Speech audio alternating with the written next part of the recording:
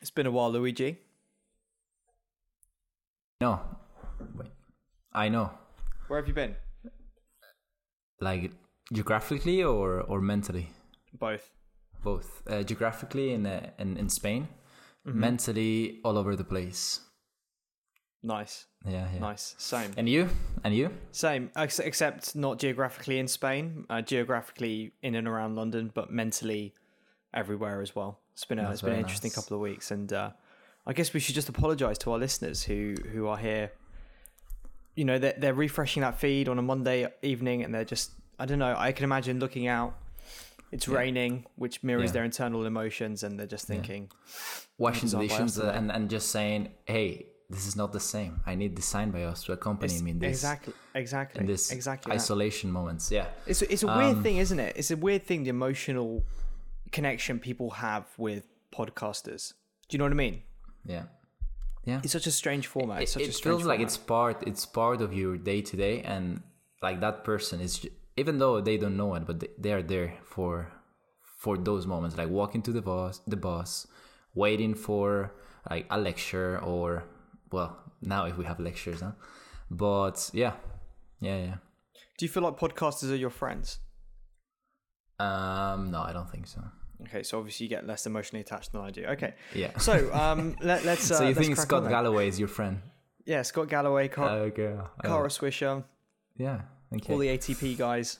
And you make friends really easy, I have to say. Yeah. Well, I'm not sure about that, but yeah. Cool. So let's get on with it. So imagine that we've got a perfect podcast schedule set out for the next 3 weeks, and then out of nowhere, Apple just come and drop an event. So we have to change everything. We have to change all of our diaries. If we're in the office, we have to work from home. If we're working from home, we have to make sure that we're in a quiet spot, and then we've got to try and get this podcast out and recorded, because we're an Apple show, kind of. What do you think about that? No, we are not. We just appreciate their design values, and we just share them. Do you think there was enough stuff? Apple show. Do you think there was enough stuff in this event to cover today? I think there is just enough. It depends on how geeky you want to get into. Okay, well, let's get into it then. Let's get into it. I'm ready. Okay. I'm ready. Okay, so for those of you who didn't watch it, Apple just had an event the 15th of October, 15th of September. This is where my mind is not right now. 15th of September, they just released an event, and they just released the iPad Air, and a new set of iPads actually, and the new Apple Watch and a new Apple Watch SE. So we're gonna be like covering this and what this means and what we think this might mean in the market.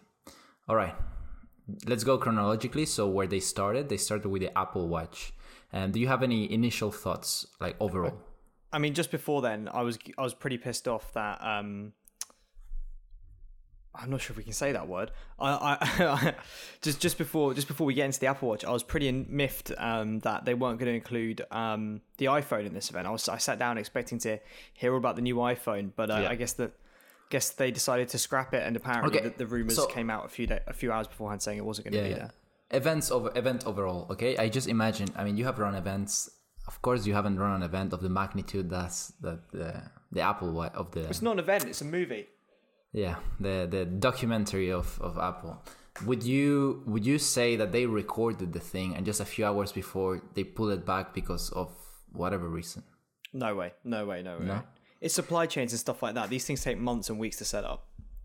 So why would you say they, like, imagine they release it and they were planned, the recording said, hey, we're gonna release it, I don't know, in October or something like that, and then the manufacturing process is set like 2 days ago, hey, this is not going to happen because of COVID or whatever, and then they just had to pull the whole thing, and for them it wasn't worthwhile, announce a product today that is going to be selling in the next 2 months. So the way that I heard about, what I actually read about the way leaking works, because it's quite interesting to me. Mm-hmm. Number one, apparently these days Apple are now actually putting out misinformation out there, in a bid to kind of combat leakers. They're kind of the attitude is that, and this is all speculation, right? But the attitude is that we can't stop the leakers, so let's just flood the market with loads of disinformation, so we don't get scooped just before the event. But what I've heard is that most leakers tend to be, or most of the sources of leakers tend to be in the marketing departments of big companies. Like obviously Apple is no exception. And basically, they know is that there'll be an event at this time, and they know what the contents of that event are until pretty close up to it. So that's why all the leaks get pretty accurate right towards the end. Yeah, whatever was the reason, I was also very, very annoyed that wasn't the case. Do you think it's a worthwhile investment to make this event just for an iPad Pro an iPad Air and a pair of Apple Watches? Keeping in mind that they just released the iOS 14, which is pretty much what they talked about for the iPad Air. Yeah, no, literally, I don't think it was. I mean, I think their biggest problem is that they've got. I mean, let's talk about the watch, for example, and let's start getting into it. They've now got 3 models of Apple Watch that are out there, and then for the iPad, they've got the Mini, they've got the Air, they've got the iPad, which is just called the iPad, and they've got the 2. Yeah, and then they've got the 2 Pro, so that's 5. So these product lines are becoming quite congested, and I think what actually they're trying to do is not necessarily talk about all of the features and the amazing new things and things like that. I think what they're trying to do is position it with the media and with their audience to say, this particular product is for this, and this particular product is for this. And of course, they had some service announcements as well, which retrospectively, maybe a year down the line, might look more important than they were this afternoon. So let's get into the actual things. I have a lot of things to say later for the iPad, but let's start with the Apple Watch. I'm not an Apple Watch user, so start with your overview and like what that means for the user. Okay, cool. So Apple Watch, what happened today? So basically, Apple released the Apple Watch Series 6, which is quite crazy to think about. The Apple Watch has already been around for that long now. Headline features, you've basically got some new bands, which look really cool. Some new colors, which look really, really cool. And you've also got a screen, which is now 2.5 times brighter when outdoors. Basically, the big headline feature is you can now measure the amount of blood oxygen in your blood. I think it's called blood oxygen saturation measuring, to basically figure out how oxygenated your blood is, and use that as a health marker, use that as health information for you that you can track, or even kind of, I guess, see that. Some other new things that came out, new Apple Watch faces. Woo! Crowd goes crazy for that. To be honest, I think the GMT face, which I have noted here, and then the other one with different time units, I think those are pretty useful. Yeah. Nice. Anyway. Okay, fair enough. And 3 new watch bands, which personally I found the most interesting, because if you see an Apple Watch's jewelry, then it's a key component of it, and big components to the look of it all. But really, it looks the same. No kind of real no real big feature changes apart from the blood oxygen saturation. So overall, a pretty minor update, and I'm feeling very whelmed by it. But that was the Apple Watch Series 6. What they also released was the Apple Watch Series SE, or I think it was probably just called the Apple Watch SE. Yeah. And that is basically a cheaper Apple Watch. I think it's probably based on the Series 4. I haven't been following the Apple Watch that closely. But essentially, I think it's based on the Series 5, I think, actually. Yeah. It's not at all, is it? I think it's a mix between the 4 and 3. Yeah. And it just sits in there. So you have the 3, which is a little bit maybe lower specs. I don't know why they kept it. I guess you just wanted a very basic entry level Apple Watch. Then the SE, which is a medium one, and then the Series 6. And I would say the SE, they kind of like targeted it more for like the kids and more like as a family thing of, we are a family, and we if we want to be connected, let's make the Apple Watch a device that allows us to connect without actually giving a phone to our kids. That's how I felt it. Yeah. Well, let's break it down then. Okay, so why don't we first talk about the Apple Watch faces first, because I know you want to share some thoughts on that. Well, yeah, it was just the different time units and the GMT face, which just shows different time zones, and you. Just the way it was designed for you to compare times. We were talking about this and how Google Calendar and then the calendar app from iOS allows you to have different time zones, and the Google Calendar we were discussing how there's a little bit of friction into how you compare different time zones. I think it's fantastic. I always end up double checking and going on Google and then searching, hey, what's the time in New York compared to London, for example. And if I have it on the watch, I'm not an Apple Watch user, so I wouldn't know, but I think that's the phase I will use. Yeah, I mean, you could already get complications that said time in New York, for example. But yeah, you're right. It's a nice new face. What was really interesting for me wasn't the actual faces, but the way they were announced. I don't know if you saw in the video, it said Alan Dye, human interface or something like that. But they didn't show his face or anything like that. Alan Dye is basically, I'd say he's the software version of Johnny Ive at Apple. Would that make sense? Do you think that's fair? In the sense that he's their rock star software designer. What do you think? Yeah. But yeah, and it's just like, I find it so difficult to get aside about a memoji face. I mean, yeah. Emoji. I mean, I just saw that and I was just laughing. I was just like, "What are you doing?" I mean, I think the selling point of the Apple Watch, and again, something really impressive is that they just have a product of, let's say, of wearables and watches. Like, let's say, watches is the biggest wearable in the market right now, and Apple, I'm not sure, but they have about a 50% market share of the watch market, if it's not more. I have to double check the numbers and get an update version, but a couple of months back it was more or less about 50%. Certainly by revenue, surely. Yeah. Maybe not by units, but definitely by revenue. Yeah. So, but I think a really massive selling point is that you can customize the faces so much. Now, how much of a usability? It's more like a customization, not really a very usable feature. Now, like, how many more Apple Watch faces they have to release until we say, okay, yeah, that's really enough. You know what's crazy is that, I mean, really, like, Apple Watch faces, I think you've got enough there to be fine. I think completely agree with you. Loads and loads of people are like, we demand custom Apple Watch faces. We really need them. And you know, it's really bad that developers aren't allowed to make custom watch faces and stuff like that. But I see it as analogous to like the springboard on your iPhone. You know, Apple don't allow people to make apps that allow you to launch other apps, right? And they keep that on lockdown. So to me, it makes sense that they'd also keep the watch face on lockdown as well, because it's almost like your home screen on your phone. But yeah. I mean, they want to really take care of the experience of your Apple Watch. If they let everyone create their own, maybe that will reduce definitely the experience.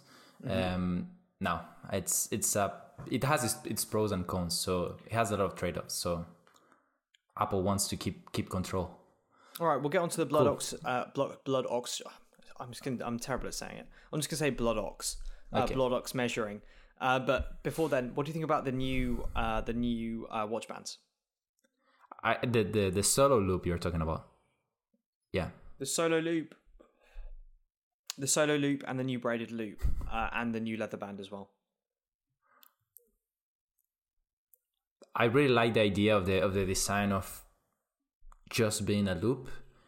Now, what if, I don't know, I want to exchange with my kid, you know, and I want to give, hey, we can exchange these bands, and maybe that's not possible. I don't know how many times that happens, because again, it's a loop, so you have to buy different sizes. That was my only pain point that can cause. Besides that, I think it's great. I think it's great for sports. I also wonder, once you start sweating a lot, maybe it doesn't happen when in the UK when it's very, very cold, but if you start running and then you're running at 30 sweating? degrees, at 30 degrees or 35 degrees in the middle of the summer, like, I don't know, I wonder if how easy it is to remove, if you have to, if it causes a lot of tension, or I guess we'll have to test it out. No, completely agree. It was only on the screen for a little bit, but they had 7 colors of the solo loop, and I think it was about 7 or 8 sizes. And then they also had the braided loop as well, which is kind of like a cool, like knitted fabric type effect. And again, it's a similar kind of concept where basically it hasn't got a buckle in it. So you just kind of put your hand through it and then it kind of goes onto your hand.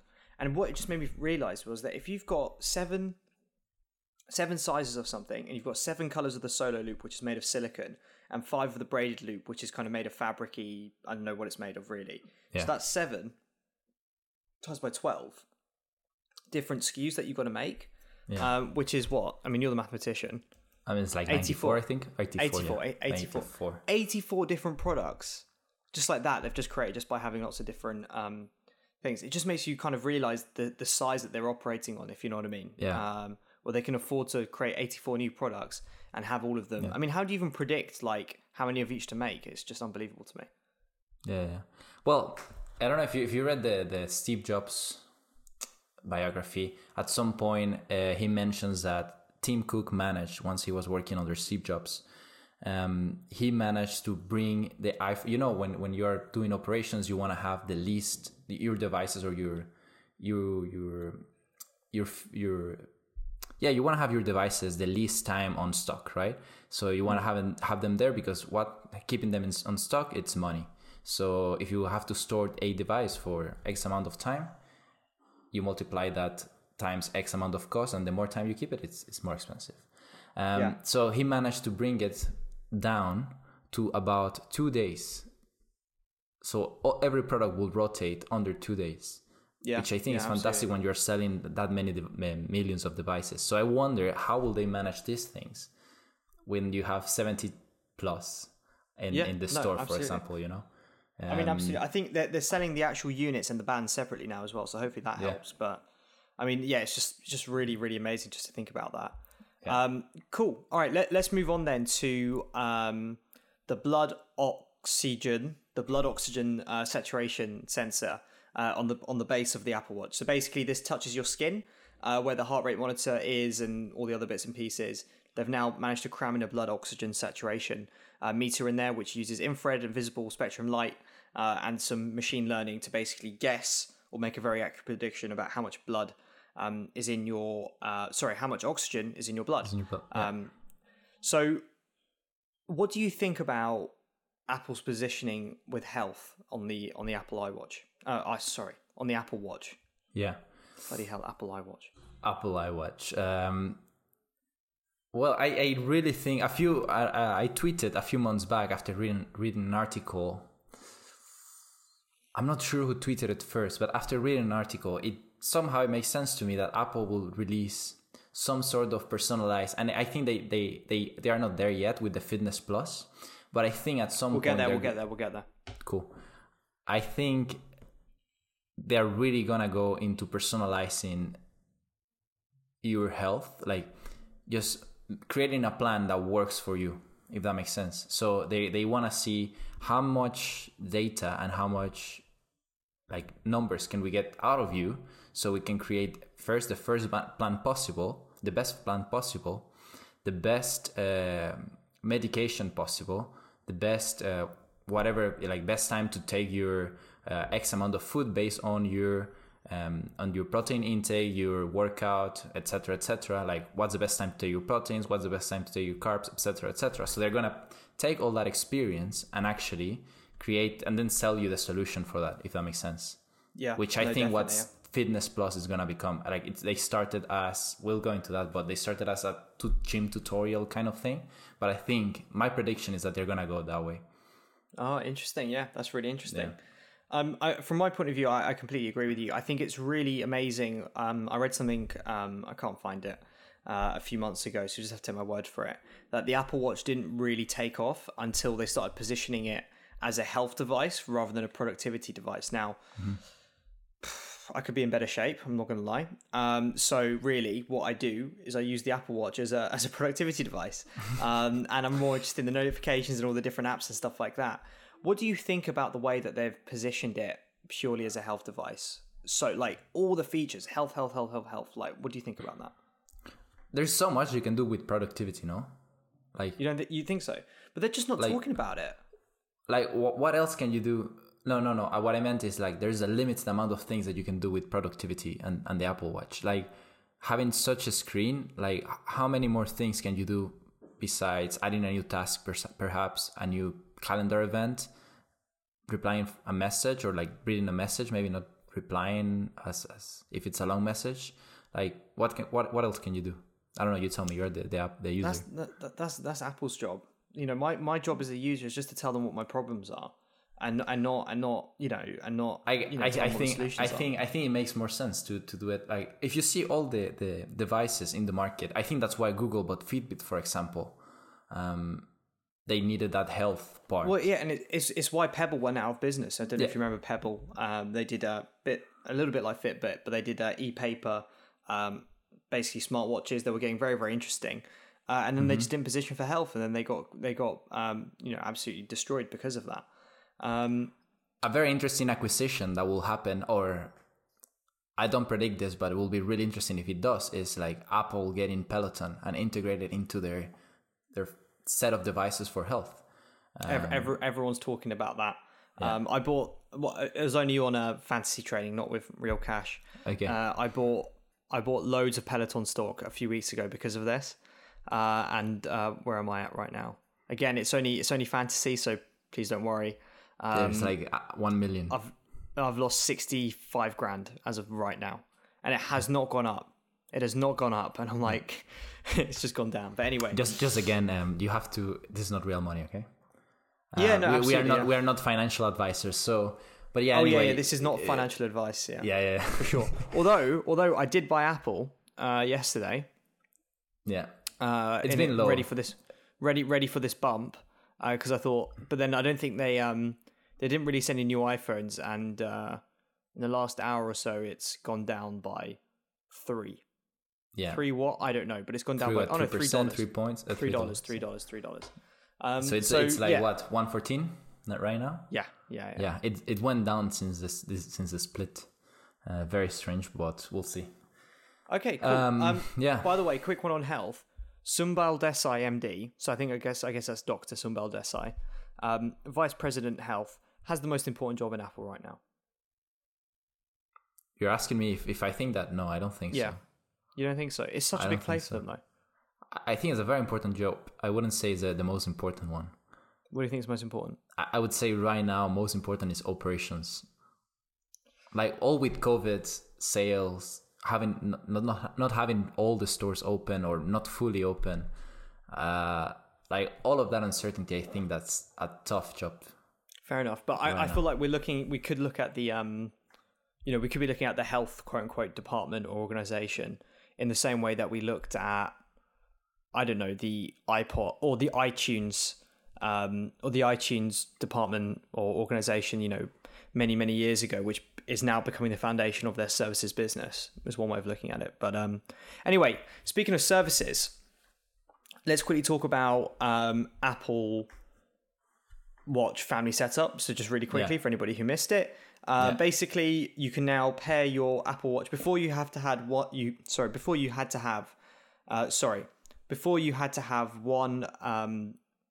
iPhone for every Apple Watch that you had. So basically you had an Apple Watch, you paired it to your iPhone, and then they were like friends for life, basically.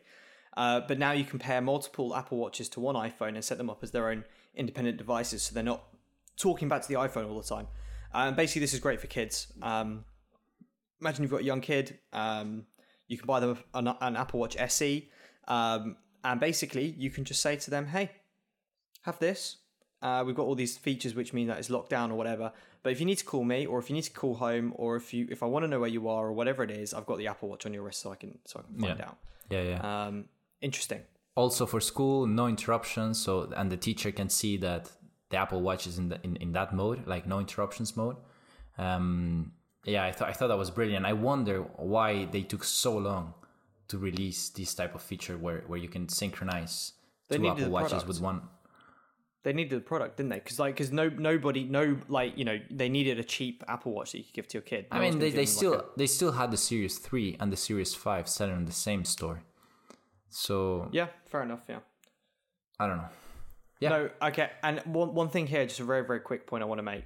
So when the Apple Watch SE came up, they gave the pricing. I can't remember what it was. It's all in dollars, so it doesn't make sense here in the UK anyway. But basically, the Apple Watch SE can be paid for in the US $12 per month for 2 years with an Apple Card. Yeah. And it's just so interesting to me. And this kind of underlies a point that I want to make during this podcast. It's the thought I sat down watching the event, and it's the thought it's the thought I thought when I sat down to watch the event, and it's the same thought that I thought when I got up as well, which is that Apple is a corporation now. And they just act like a big corporation. And this is such a corporation move to get that subscription revenue coming in, to buy now, pay later, because, consumers future money is less valuable to them than present money is. It's just such a classic corporation move. Do you know what I mean? They're not that special company anymore, Luigi. They're not. So? I just feel like I'm falling out of love with Apple because of this. What do you think Steve Jobs would do? There's actually a book called like this, but yeah, Tom. What would Steve Jobs do? Yeah. There's a book called What Would Steve Jobs Do? Yeah, I can't remember that. It was the first Steve Jobs related book that I read. I was maybe like 13 or something. Oh, right. Okay, fair enough. No, we should do that for the show. Mm-hmm. What would Steve Jobs do? I think Steve Jobs would try and push the product innovation more than the services, or let's say financial services innovation. But then equally, it's such a stupid question. I'm sorry. It's not. It's so many people ask a question. It doesn't make sense, does it? I mean, come on. He's dead. What can he do? It's hypotheticals. All right. I think if I would have asked you this question another time, you would probably answer, "Oh, Luigi, this is a fantastic question. Like, I don't know. Like, Steve Jobs would do X, Y, and Z." But whatever. Well, I'll ask it later in the show. Maybe we'll see. Okay. I'll ask him when they release the iPhone 12. I think financial services are needed. I think Apple has such a massive opportunity there because of all their devices. They can link it. They can facilitate payments for their very expensive devices, right? While helping people keep track of their money. Same way as Monzo does it. And they are able to take such a big stake in the market as so many people. They can easily take all the Monzo users, in theory, or Revolut users, because most of those people have iPhones anyway. Okay, no, fair enough. I think so. That's my opinion. No, fair enough. I'm very impressed. No, you're so right. But this feeds into kind of like some of the monopoly stories that are going around Apple right now. For instance, I mean, you must be aware of the ongoing legal dispute between Epic and Apple. Yeah. For those who don't know, really, really quick, basically Epic are a games company, and they make Fortnite, which is basically I'm not sure, I've never played it, a third-person battle royale game. It's massive. If you haven't heard of it, then you're probably even more out of touch than I am. But basically, Epic wanted to sell like V-Bucks, which are an in-game currency within their game, and they wanted to do it in such a way that wouldn't give Apple a cut. Whereas Apple demand that basically, if you're selling or transacting through the App Store for digital products, you have to give Apple a 30% cut. And basically, Epic kind of said no. They had this big dispute, and basically, Apple are now kicking Fortnite off the App Store, and I don't know, it's a very boring thing. Which, number one, illustrates that they're a boring corporation like anybody else. But also, number two, shows that they've got this incredible platform on which they can leverage everything else that they're doing, and I'm sure we'll get onto that later. What do you think?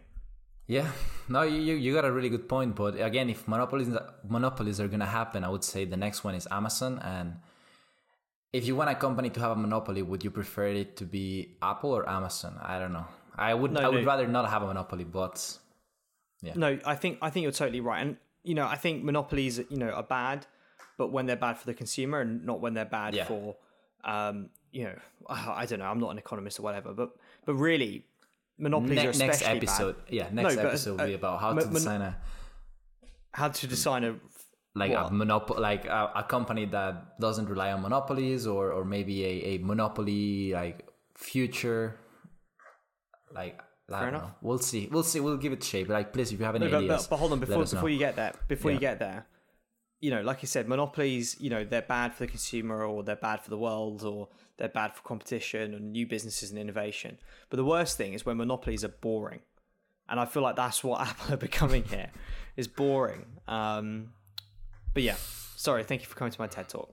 All right. I don't know if it's. I would. Okay, we'll see. Let's move on. I'm not sure. I would say boring, but I would say it's missing something. It's missing that spice. All right. All right. Speaking of more, unspicy things, should we get on to Apple Fitness Plus? Fitness Plus. Okay, cool. My prediction, which is what I envisioned. What is it? What is it first? A couple of months ago. Imagine you are given. Like, I'm also getting into this. So I had a bet with my sister. My sister is maybe like 14 years old right now. She's going to turn 14. I'm not saying maybe. She's going to turn 14. And I had a bet with my sister that I will... Okay, right now, for those of you who haven't seen me, I am a little bit skinny, right? So I will shape and build the body that Captain America has. That was my bet with my sister, okay? So I started researching a shit ton into bodybuilding and like types of food to eat and what's best, etc., etc. So just imagine that you say, "Hey, Apple, I have my Apple Watch right here. Like, just let me know when I have to eat my food, what I have to eat. Like, just make it really, really easy for me. Tell me when is the best time for me to work out during the day based on my schedule, which you already know, based on my heart rate, on my activity levels. When is the best time for me to eat like snacks, carbs, maybe a pack of nuts, a banana, etc., etc. Like, when is the best time for me to drink my protein? When is the best time for me to drink my carbs or like eat or whatever?" So imagine you can create a master plan for the user based on all their specifics. And also, again, if you have any disability or any like health situation, you can plug that in, because again, all fitness plans that you can find online, let's say they are all for average person, right? So if you have any type of discapacity, then again, you have to readapt, maybe go see a doctor or something. But what if you can put that in? That's one thing. Then with Apple Fitness Plus, whatever it's called, if you can add the type of workout that will be best for you at that moment, that will be even more fantastic, with the type of strength, weights, whatever you need, right? So that's my vision for that product. And I think they're starting just with that. No, I think it sounds really cool. And you're right. I mean, I think what's interesting about Apple Fitness Plus, which basically is pre-recorded workout videos, which are suggested to you using on-device intelligence. So instead of whereas the Google process would be, let's send all your data up to the cloud, we'll process it there, and we'll send you recommendations. The Apple way of doing it is that your phone does all of that on device, so it doesn't have to send any data anywhere. But basically, you get to watch a workout and participate. And because you've got your Apple Watch connected to your phone, which is showing you the video, connected to your Apple TV or connected to the internet or whatever, basically you are seeing your stats along with the workout that's going on in real time. So things like your heart rate, etc. I think, it's interesting because it's all... When they talked about it, I thought it was live. Like they were offering live experiences that you could just dial into, like a Peloton or something. But it turns out it's all pre-recorded, which I think is interesting. And I think that actually kind of lends itself more to kind of what you're saying in terms of that wider vision, rather than just like another subscription. They're looking at this as somewhere where it can slot right into your life whenever it needs to. And if you want to go even further, okay, these are moonshots. Imagine in like 2 or 3 years, maybe 5, when they acquire Peloton, if you can have these pre-recorded videos, but they are actually AI videos that can change your dialogue, like type of exercise, they can change the AI, and it just looks real, but it's actually a live video. Like deep fakes or something. Yeah, it's like a live video, but AI video, like it's being created for you on the spot. That's a very crazy future, and I would like to live in that one. Sounds like Black Mirror to me. I mean, you're working out, right? So it's not like you're having a conversation with that person. Like if that person can interact with you and they can tell you, "Hey, Luigi, keep going. Your Captain America body is looking nice." There you go. See, that sounds like such a dystopia. Why can't it be a utopia, man? It's fun. Like there's not. Why would you need a live video for that? I'm not saying you would need a live video or not, but it just sounds very like.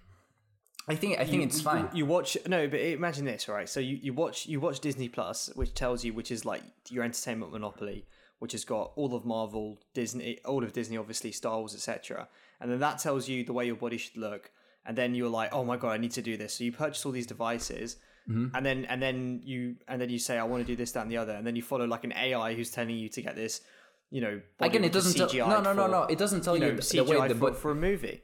It doesn't tell you the way your body should look. This is just because this is the bet I got with my sister. But maybe you want to improve your heart rate, or you want to improve your oxygen in your blood, or you can attach whatever goal you have to the program, right? It doesn't have to be focused just on the shape of your body. Does that make sense? Yeah, of course, yeah, absolutely. But what I'm saying is it's just very and also remember that they played that video around they played that video of that case study, and it was a guy who had an Apple Watch, and basically he was saying that I had high blood pressure and things like this, and it was costing me $2,000 a month and hypertension, to pay for the meds, which I thought was really, really interesting. They actually wanted to say that the price, because it's quite a political thing in America to talk about healthcare prices or whatever. And then I got the Apple Watch, and then I was fine. And then afterwards, Tim Cook says, "Oh, when we're partnering with, this insurance company, so that they can check." Like, I don't think he said it, but basically, in the UK, there's a healthcare provider that basically says, if you have an Apple Watch, we will lower your rates on that you pay on your health insurance, because we know statistically that people who have Apple Watches are healthier than people who don't have them. Maybe it's because they're richer and can afford better food or whatever.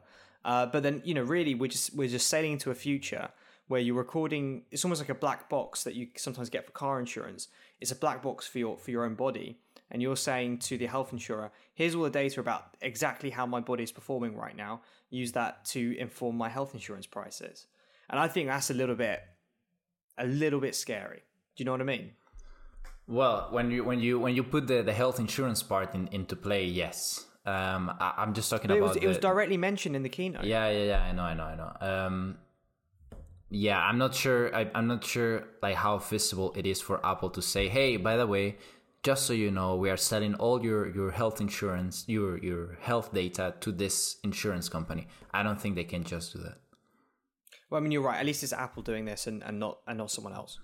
But I don't think they can. I don't think they will. If they do it, then all their data protection thing that they have been building up in the last few years, it's going to go to the trash. No, you're right. I don't think Apple would ever just sell the data and that's it. Obviously it'd be part of programs and stuff like that. But I just think it's a little bit, maybe I'm old-fashioned, but maybe that's a step too far. Yeah. Yeah, I mean, the situation that we are not the customer, right? So this is a US situation. If it's going to allow people to pay less for their insurance when their insurance is arguably the biggest expense that they can have in a month, then I don't know if that will help. Like the US market, the US insurance market is a very different thing than what we know in Europe. Yeah, I mean that's why I think they dropped that number as well, that $2,000 number. Yeah. But anyway, that was an interesting conversation I didn't expect to have. Wow, that's cool. Good. So cool. at this point in the at this point in the keynote, I kind of had to stop watching. Not had to stop watching, but I was eating dinner while watching this, so my memory gets a little bit hazy here. Cool. But was it at this point they introduced Apple One, or was it after the iPad? So yes, they kept talking about the Apple Watch. They said an Apple One. Well, yeah. After this, they released a quite an interesting trailer about the Apple Watch, which I really like. About this is how it evolved during the last few years. And the last shot was at the International Space Station. I mean, it wasn't. I don't think it was at the International Space Station, but they recorded it, right? Then they released the Apple One, which is pretty much a combined service in which you pay less for a bigger amount of Apple services like Apple Arcade, Apple News, Apple TV Plus, Apple Fitness Plus, and I think I'm missing one. Am I? Oh, and iCloud. Yeah. Is it something else? News? Yes, News. Yeah, cool. All right, cool. Yeah, I think that's all of them. Yeah. So pretty much you get 3 different tiers, and you pay a set amount of price, and you can use it with up to 5 members of your family, I believe. So what I wanted to do was kind of dive into the services part, because I feel like when we're doing this for maybe the iPhone keynote, which hopefully will happen later this year, or in a post-COVID world, one of the keynotes, and we're not in well, maybe we are in WWDC, or wherever in San Francisco. Hopefully we'll be able to go out there. But my question to you, okay, I'm just going to go service by service, okay, and just ask you what you think of them and do you use them. First of all, you're an Android user, right? Yeah. Okay, right. Phone-wise. So maybe it's no. Phone-wise. Okay. Apple Music. No. iCloud. No. Apple News. The free version, but I read Apple News sometimes. Apple TV Plus. Got the free version once you get a Mac for a whole year. To be honest, I have a lot of things to say about the Apple TV Plus, but... Let's get into it. Okay, do you use it? I started watching a show. It's called Defending Jacob or something. Mm-hmm.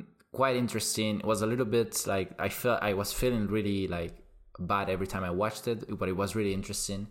Not gonna say any spoilers, but it really... I don't think they have enough content to release a streaming service, if that makes sense. They don't have enough content. You pay X amount of money a month. I'm not sure because I don't pay it. I got it for free. You pay X amount of money a month, and then you have to buy extra movies to get extra content, which is the content that people want to watch, right? Like good content, right? I am not saying that the ones at Apple are not good, but I don't think it's enough. There's not enough variety to feed every type of taste. So that's my complaint. Is like I'm paying X amount for an Apple quality experience, and I'm not getting that. Okay. So that's my thing. Nice. Apple Fitness, obviously you're not using. No. Because it's not out yet. And Apple News? I already told you no. Okay, sorry. Okay, cool. I've got something I want to say about Apple services, if you don't mind. Yeah. So my thoughts on Apple services.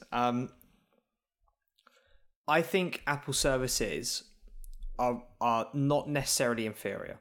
I think they're good services, particularly Apple Music, which works really well. It's got great music obviously on it. You can upload your library through iTunes. It's not the most easy thing to do, but you can do that. It's got great playlists and stuff like that, although I don't personally care about that. And of course, it's available on all my devices, although it's missing out on some cool features that Spotify allegedly has. So I think Apple Music is great. Apple TV Plus, in terms of content, pretty good. It's fine. I think you're right. It's light on content, but the stuff that is there, for instance, we watched Greyhound a few weeks ago. It was okay. It was fine. Okay, not better or worse than a Netflix movie. Let's put it that way. Apple TV Plus, I don't use. iCloud I use every day. All my photos are backed up there, and I'm sure for many people, photos are very, very important. So to have one backup of that in the cloud is really important to me, and I've got a different backup strategy just to keep those protected as well. And the others we won't care about for now. I think Apple's services are perceived to be worse than they are because they do such a bad job of showing when you're using that service in the platform, if that makes sense. So when you're on the Apple TV, for instance, okay, and a great example of this is I was talking to my mum and I said, "Oh, do you watch anything on Apple TV Plus?" And she says, "Well, what's that?" And I know that one we watched Greyhound a few weeks ago, and I know that we bought an Apple TV recently, so we got that year offer that we were talking about. So we definitely had it. And I was like, well, sometimes you can watch things. She was like, oh, I don't know what it is. So we go into the Apple TV Plus app. Sorry, we go into the Apple TV app on our Apple TV, which is confusing already to begin with. And there it's trying to show us content from iTunes or the iTunes store. It's trying to show us content from all the other platforms that we're subscribed to. Some of them are excluded, but I think Amazon Prime is on there, for example. So all of the Tottenham Hotspur documentary that I've been watching, that's pulled in there as well. And then, if you scroll around or whatever, sometimes it's there, sometimes it isn't. But on this particular occasion, it wasn't. There wasn't an Apple TV Plus section. Okay. Now compare that value proposition with the Netflix value proposition. So the Apple value proposition you have is, here are some cool content that you might enjoy, and this is how you find it. It's in the Apple TV app sometimes, it's they're just trying to make it super seamless into their existing app. Whereas compare that with the Netflix, value proposition, which is on my phone, on my iPad, wherever, there is an app called Netflix, and I know that I'm paying 10 quid a month or whatever it is to click on that, and videos will be shown to me. And I think that's where Apple's going wrong with their services, because they're trying to say, particularly with iCloud and Apple News and stuff like that, it all just works and, it's all seamlessly integrated or whatever. Users are not going to just sit there and understand, like literally, because it's confusing even to me, what they're paying for and what they're not paying for. And therefore the Apple services kind of thing is going to be very, very difficult, literally because they're just not saying, this is the part of your life that is coming from this service you're paying for. I see what you mean, but do you think they have to say it? I don't think they should say it's Apple TV Plus. I think it should be understood. Yeah. Yeah. Well, it's just imagine it from, I mean, let's be honest, right? We're not in that, there's a group of people, typically when you're a bit older, a bit further down your career, where you can buy an Apple product and it's not a problem. And it's not a financial problem, basically. For us, obviously, it's quite a big deal to buy one and things like that. But I just feel that it's just so difficult to understand what you're using that's Apple and what you're not using that's Apple. Like, for instance, Apple Music, the nomenclature is so messed up. To use Apple Music as a subscription service that I pay for or that my family pays for on the family sharing, to go into it, I use the music app and then I search for a song that I know was already in my iTunes, for example, and I'm playing it. I'm thinking, is that coming from my music or is that coming from Apple Music Plus or whatever it is? I think Apple do a really terrible job of explaining where their services are working. And because of that, like I say, it's tough to kind of see the value of them, if that makes sense. Yeah, whereas what you're paying, I mean, iCloud's a great example, right? Yeah. Like if you put something in your iCloud, it's just supposed to appear magically on your computer. Whereas if you upload something to Dropbox, you get a nice progress bar. It says, it's loading. Okay, now it's in Dropbox and you can access it from anywhere. And because of that, like they're really struggling to show the value proposition. And then also, basically, what it becomes is just a tax for everything to work well. Do you know what I mean? And you're basically just saying, look, just pay for your Apple One and consider it as a lost cost, and it just makes sure that your phone's easier to use or something like that. So I've repeated myself a lot there, but yeah. I see what you mean. Makes sense. How I think, and this might be a nice segue into the iPad. I think they have so many different channels of, again, with the services. It's like you got the iTunes, what you mentioned, the music app. They have so many ways to get to the thing that you, at the end of the day, you don't know where you're getting them from, right?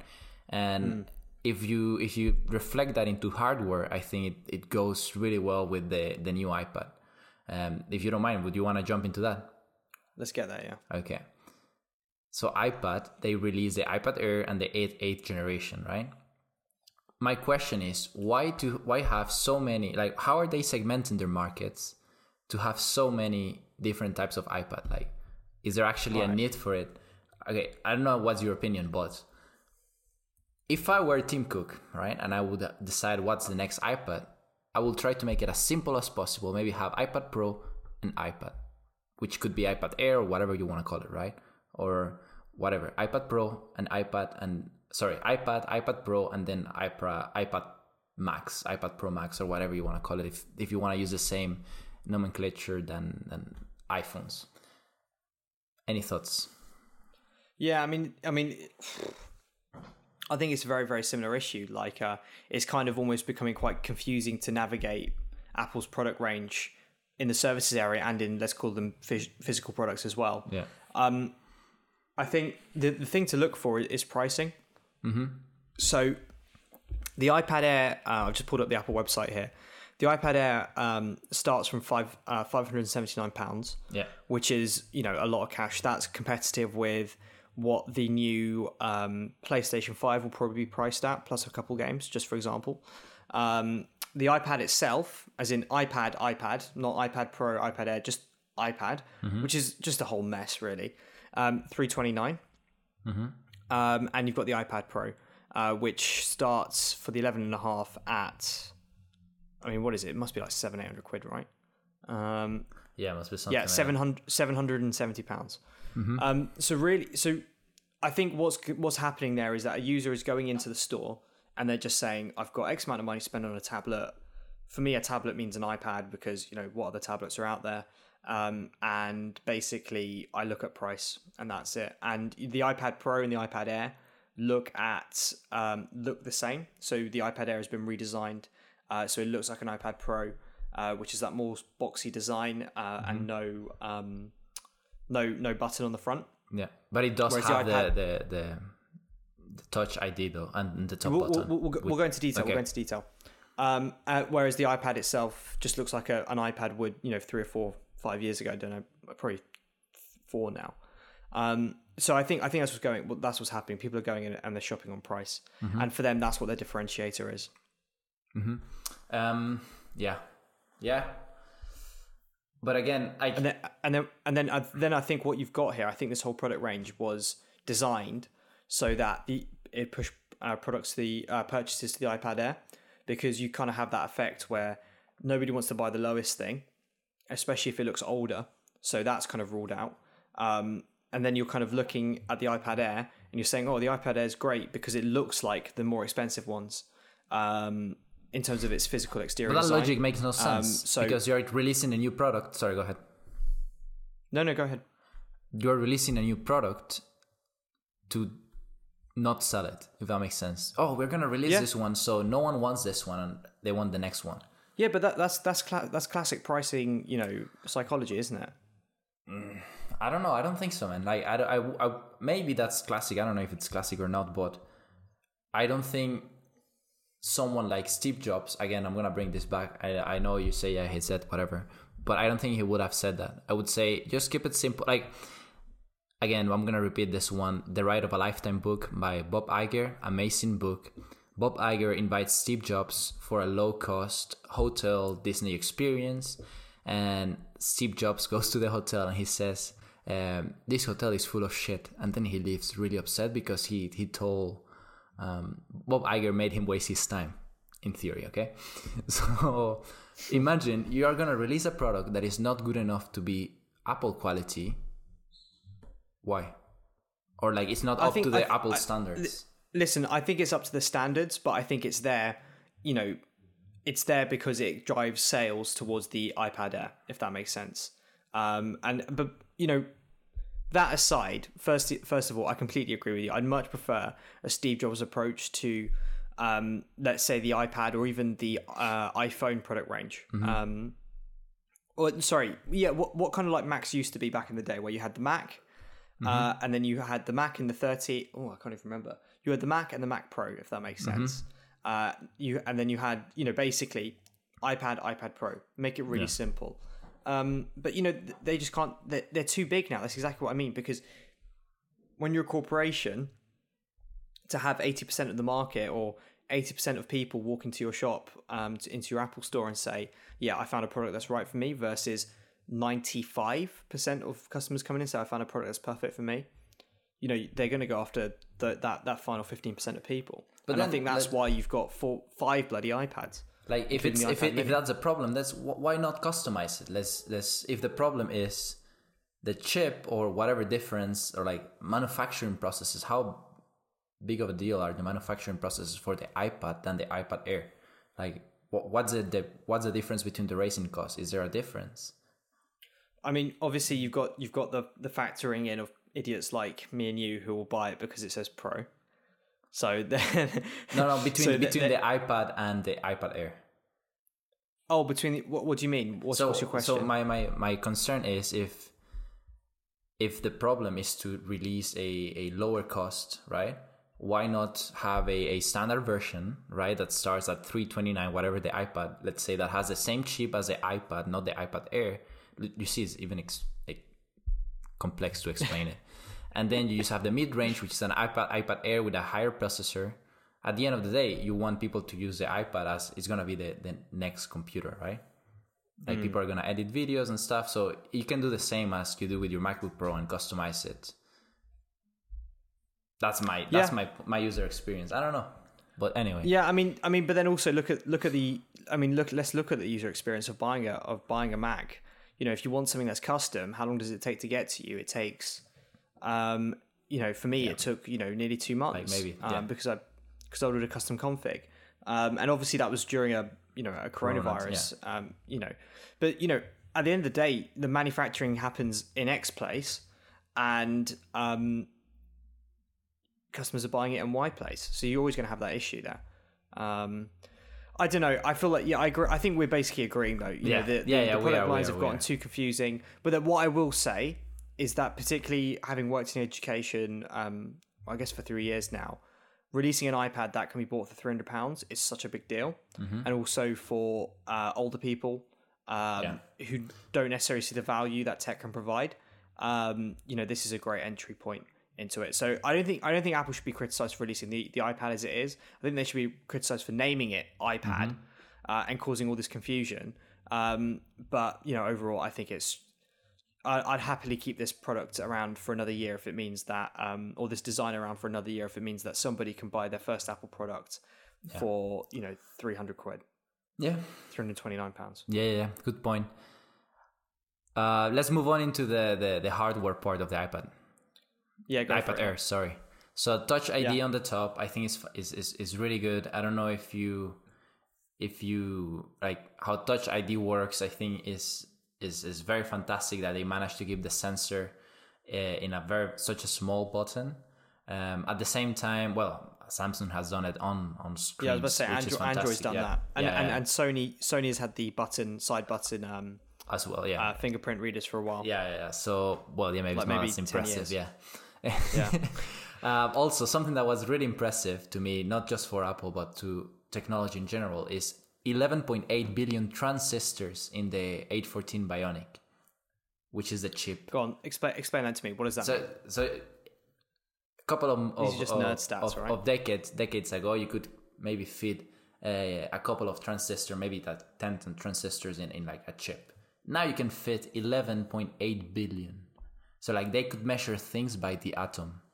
How impressive is that?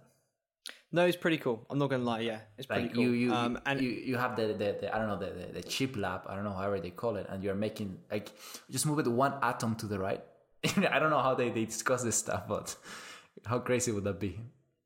I think the manufacturing itself is crazy because they've got 14 billion or whatever transistors in something the size of your thumb, but then they've got to put them there or manufacture them or etch them out from silicon. I don't know how it's made. Yeah. Which for me is even more impressive. Yeah. The actual manufacturing of them. It is. It's crazy. It is. Yeah. I mean, the thing is, right, but do you reckon, this is what I was about to say before my internet connection cut out. Customers, when they're buying iPads, they don't have to shop on performance because they're all great performers. Well, it depends. I don't really edit 4K videos on the iPad, but no one does. Yeah. No one's editing. I mean, that's what they said in the thing. I also put a lot of question mark on my notes. Like, I don't think someone will edit the video. Anyway, I don't care. I don't, and I'm not sure if someone does. But if they do, I think they will rather get the bigger spec. But I like to read emails, like scroll, get quick views, have a bunch of Chrome tab opens or Safari tab opens. Have a video call. I think it works. The minimum chip will do just fine. So overall, thumbs up or thumbs down on the new iPad line? Thumbs on the iPad Air. Thumbs up.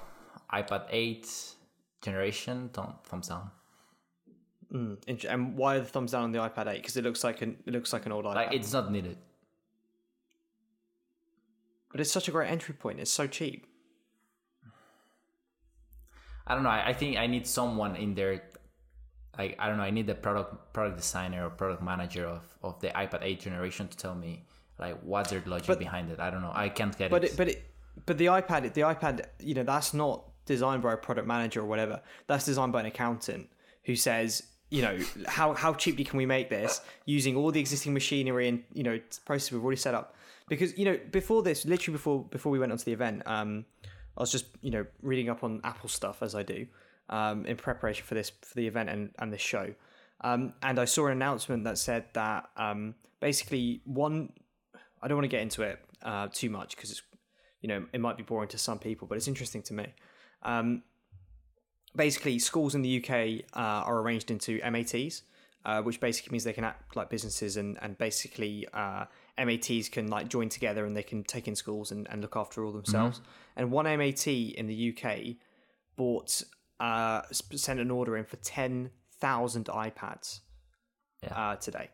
10,000 iPads. So that's 10,000 kids like in state schools. $300,000, yeah.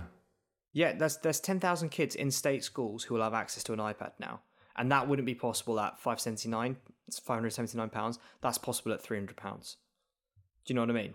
And for me, I just think about that, and I just think, isn't that 3 million? I'm not. I mean, you're the mathematician here. Yeah. I'm anyway, it doesn't matter. You can scrap this part. I don't know. But no, cool. but that's the reason why the iPad Air exists, man. Wow. Yeah, you're right. You're right. Wow. Yes, and that's a good thing. I mean, I think we can both agree that technology in education is basically a good thing. Yeah. Yeah, I mean, if you can hook the kids early on to use to be in the Apple environment, then they will become Apple. Now you sound Apple like me users. with your big monopoly, big tech. Watch out! I mean, that's what they used to do. Steve Jobs used to market the Macintosh a lot into schools, just because he knew that if schools use Macintosh, they will grow into being Apple fans later on. Cool. No, absolutely. Yeah. All right, we have been here for about an hour. Thank you very much for listening. I don't know if you want to... Whoa, hold on. We're not done yet. Wait, what else is there to discuss? Luigi, we need to talk about what Tim Cook was wearing. The fact it didn't start with "Good morning" and all this. He actually did "Good morning." I was telling my sister, and I just Did he? I was telling her, look, I have a prediction. He's gonna start like this, and he started with a very brief "Good morning," and she laughed. But anyway. Oh no! Good morning. Good morning. I'm so happy to be here. Welcome to the Steve Jobs Theater. Welcome. Okay, with this peaceful Can someone please deepfake that? No, there's one thing I wanted to talk about. Yeah. Sorry, just one more thing I wanted to talk about. Two more things. First one, very, very quickly. It is worth watching these Apple events if they keep doing them digitally on the best screen you can. Were you watching it on your laptop? Yeah, no, on the TV. I was watching it on a 4K television, and it looked phenomenal. It really looked amazing. The bits inside were, they were fine. It looked almost like a bit animated to me. It was very, very clean. Mm-hmm. But the beginning, a couple of shots just looked amazing, and it was cool to watch that in 4K. Cool. I'm not sure. I don't think mine is 4K, but my family's is 4K. But yeah. All right. Okay. And then also, if you go to the iPad Air. If you go to the iPad Air website, if you go right down to the bottom, the webpage, go right down to the bottom. Basically, did you notice how I think they've been doing it for a couple of events now, but they've really been going big into this square circle. Yeah. I guess it's square circle. I think it's a widget type of thing. Yeah, it's the widget type of thing. It's on their slides. It's now in their marketing materials. I think it looks really, really cool. This kind of little also the gradients. I don't know if you realize that once you keep scrolling, it changes the gradients of the text in some of the text. Yeah. No, absolutely. And also, I don't know if you noticed, but my fans are really spinning up quite a lot, trying to load this website, trying to load this web page. It's obviously doing a lot of tricks to do all these cool animations that's causing my computer. You know, these animations, I actually looked into how they're made, and it's pretty much a video, which is rendered, and then you can pretty much set the frames into different scrolls. So whenever you're in different set of again, for people listening, if you go on the Apple website, you will see like different animations. The way these are made is a video that is rendered, like, I don't know if it's a very good quality video, and then they're pretty much, you split the frames, and whenever the user is in certain part of the scroll, like the animation happens, if that makes sense. Are you sure? Yeah, I looked into it, how to do it for some project. I never did it because it was just so much work for the actual value that it added to my project, but yeah.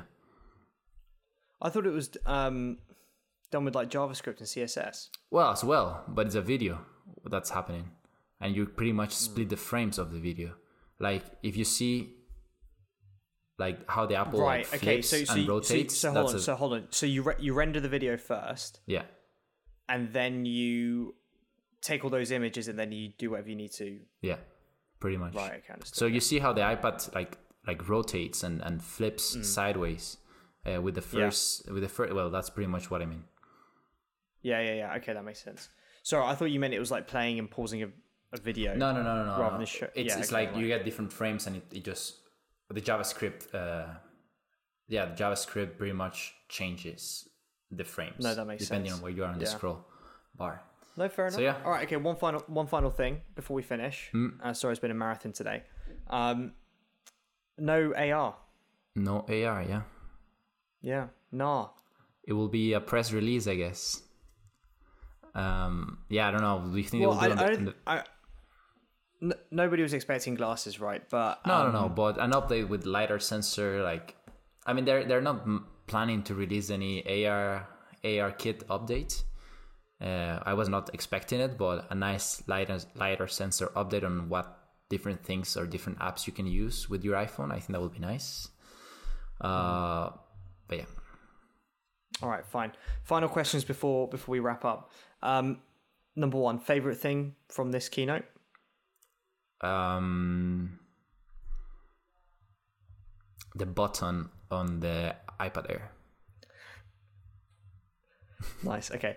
Most Apple thing in this keynote? Most Apple thing, the campus. Okay. And least Apple thing? iPad 8th generation. Okay, cool. Okay. For you? For me, the least Apple. For me, my favorite thing, I guess it's the new Apple Watch. My least favorite thing, just how confusing it is to explain the Apple product lines to people who are not familiar with Apple. And the least Apple thing was the fact that the iPad Air is the size of the smaller iPad Pro, and they're basically they suggest that you use the Magic Keyboard for the iPad Pro with the iPad Air. So you've got that big square cutout, and the iPad Air's only got one tiny little camera to fill it. That's the least Apple thing of this keynote. Very, very true. Cool. We'll send our feedback then. All right, excellent. Yeah. We'll email Tim again, and he'll blank us once more. Yeah. All right. Nice. All right, where can people find out more and keep the conversation going, Ravi? So you should follow us on Twitter if you don't already. Number one, because Luigi and I post amazing and funny content all the time. But number two, we're actually blowing up quite. Today was massive, we're right? Blowing up. Today was crazy. I say we. Luigi tweeted something to do with the Apple event using the hashtag, and because if you tweeted about the Apple event today on Twitter, once you clicked heart, instead of showing the normal heart animation, it showed a special one. And we got 100 likes, and he tweeted it, and I was at work, and my phone just started buzzing like crazy. Yeah, I was like, what is going on We here? got there in like 1 minute, like 1 or 2 minutes. It was Crazy, unbelievable. yeah. It was crazy. Oh, wow. It was, anyway, so listen, it's like when you find a new band, all right? And you want to let everyone know that you were into them before everybody else was into them. Okay, that's what's going to happen here. So number one, follow us on Twitter so you can say that you were following us before anybody of your friends followed them. Follow us on Twitter so you can say that you followed us before any of your friends did. And also, why don't you share this podcast and say, hey, friend, family member, this podcast is awesome. You should listen to it because they're going to blow up. Because we will blow up. Soon enough. Where can they find you personally? So what's the hashtag, man? I want to follow you guys, but where? Oh, sorry, yeah. Designed by us _FM. And my personal is Luigi _Dintrono. Ravi? Ravi is occupied. Nice. At Ravi is occupied. Nice. This podcast was sponsored by...